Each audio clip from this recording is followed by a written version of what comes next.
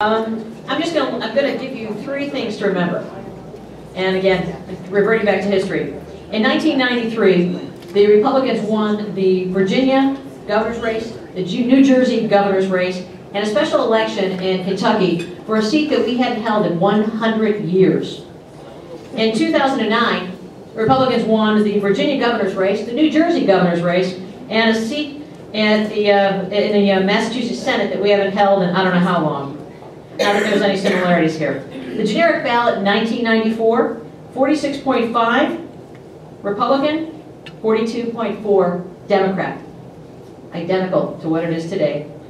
And the presidential approval rating just went down 8 points from last month for President Obama, 42% approval, 58 disapprove, the same as Bill Clinton in 1994. So just a couple of things to remember.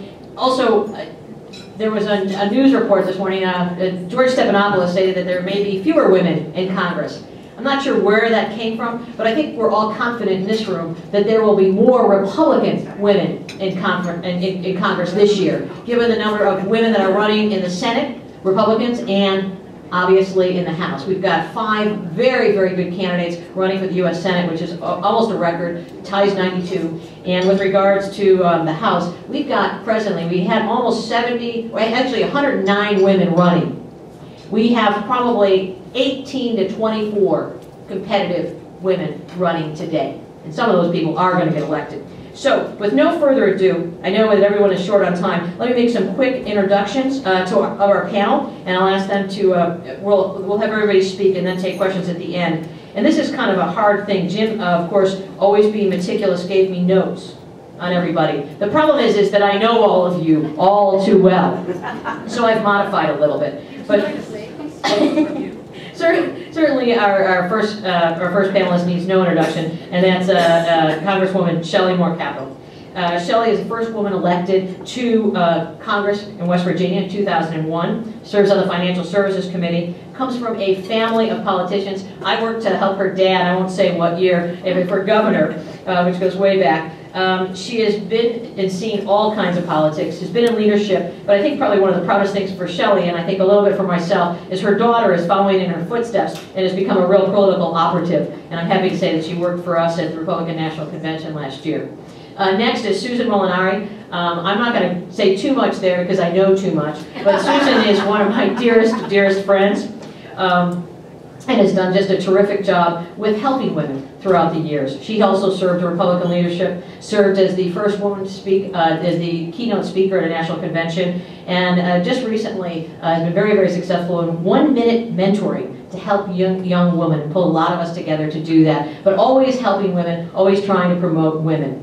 And of course, Deborah Pryce, former congresswoman from Ohio, elected in 1992. You know, we were talking about Louise Slaughter. Well, if there was somebody that was able to spin and twirl Louise Slaughter, it was certainly Deborah Pryce, who served on the Powerful Rules Committee. I think had a little bit of fun with it. Also, Deborah is head of ViewPAC, Value in Electing Women. If you haven't given, please do. It's a wonderful PAC. We've given out nearly $100,000 to just women candidates this year. This is the first year we'll spend every penny because there are that many women that we have.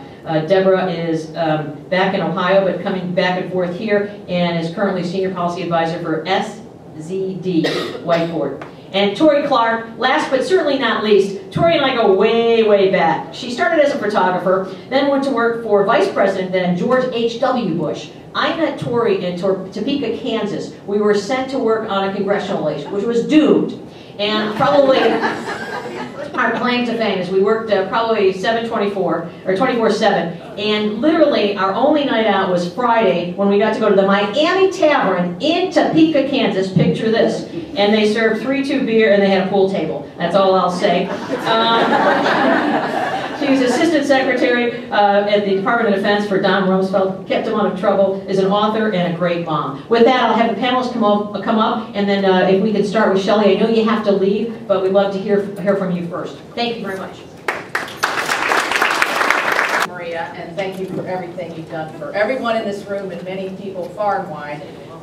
She is a great leader, and she's a lot of fun. And unfortunately, like every member of Congress, guess what? I have to leave like in 4 minutes. So you're going to get the brief version of of my thoughts on women and Republican women. My personal story, very quickly, my father was a 6-term member of Congress, 3-term governor from the state of West Virginia. I went to every parade, listened to speeches. I didn't have a choice. You know, now we give our kids a choice. You want to go to the parade, honey? No. It was like, get in the car. And yeah, it's so true. And believe it or not, when he was in Congress for 8 years, we started school in West Virginia from September to December, and then we packed the entire family and went to school in Washington, D.C. from January till June. Imagine doing that to your kids. Yeah, it was great. We're like, okay, time to move again. We got the mouse in the back seat and the whole thing. You know, my brother had a pet mouse. Anyway, so I come by this naturally, and it gave me 2 really good things. It gave me appreciation for the impact that you could have on people, not in a larger sense, but in a smaller sense. My dad would walk into a room, still does to this day. Thank you for helping with my dad, who's a vet. Thank you for helping pave my road. Thank you for appointing my son or daughter to the military academy. All these small things just add up to become big things. And that made a great impression on me, and I think that was probably one of the driving factors that I put myself out there. The other thing I gained by having, and Susan may have the same kind of issue too, is being raised in a political family. I developed a very thick skin pretty quickly. I could see the attacks on my dad and our family. I could see how unreasonable they might be in a lot of sense, but I could also see his ability to just sort of slough them off. I'm sure he didn't in the tiny hours of the night as he was talking to my mother, as I might with my husband, but in the public face of it was, I'm just going to fight through this because it's important what I'm doing. And I think women have a hard time with that in some sense, is developing that thick skin of just saying, toughen the kids up, they're just going to have to hear it, and because it's important what we're doing, and move forward. And so I'm very grateful to have had that. I don't want you to think callous and it doesn't hurt. It always hurts. But you have to look at the greater good or the greater goal and try to keep moving forward. And I was able to get that. The one thing that I think Republican women can be especially good at, and I think we need to find our niche at that, and I think it's something that the American people are really crying for, is somebody that's actually going to listen to them.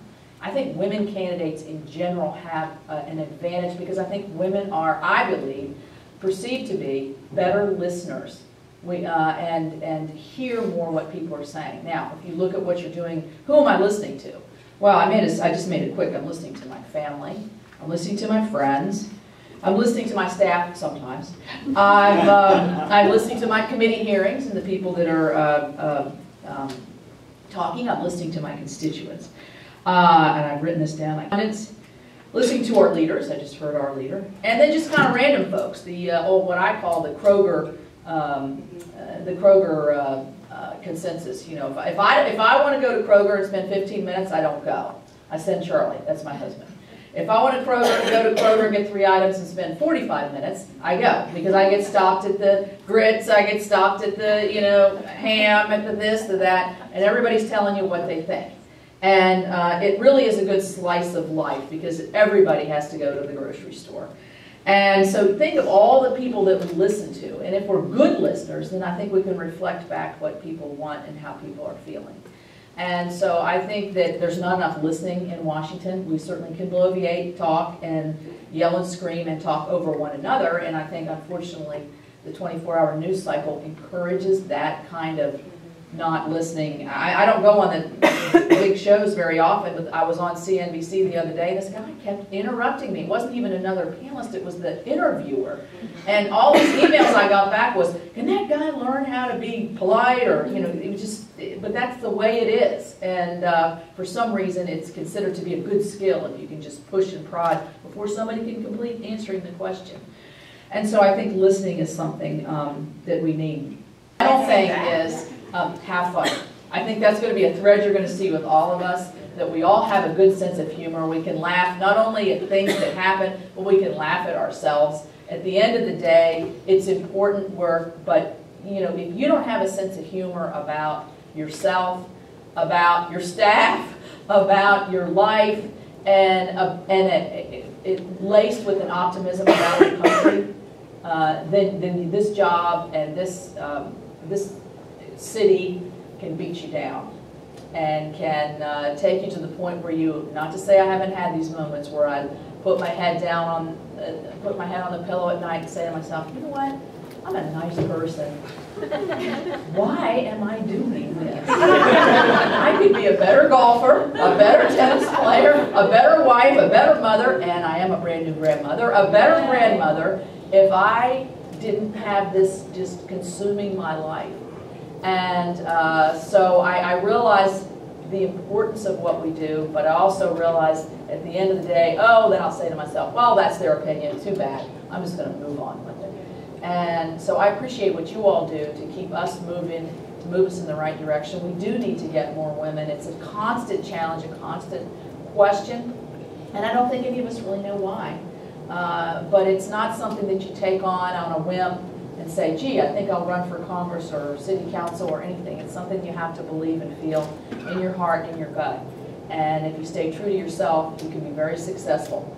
And just keep pushing forward. And my first support team, as I made my very first announcement, was not only the folks I mentioned, my family, of course, extremely important, but were all my friends that sat on the bleachers. I called them my bleacher buddies. They sat on the bleachers with me.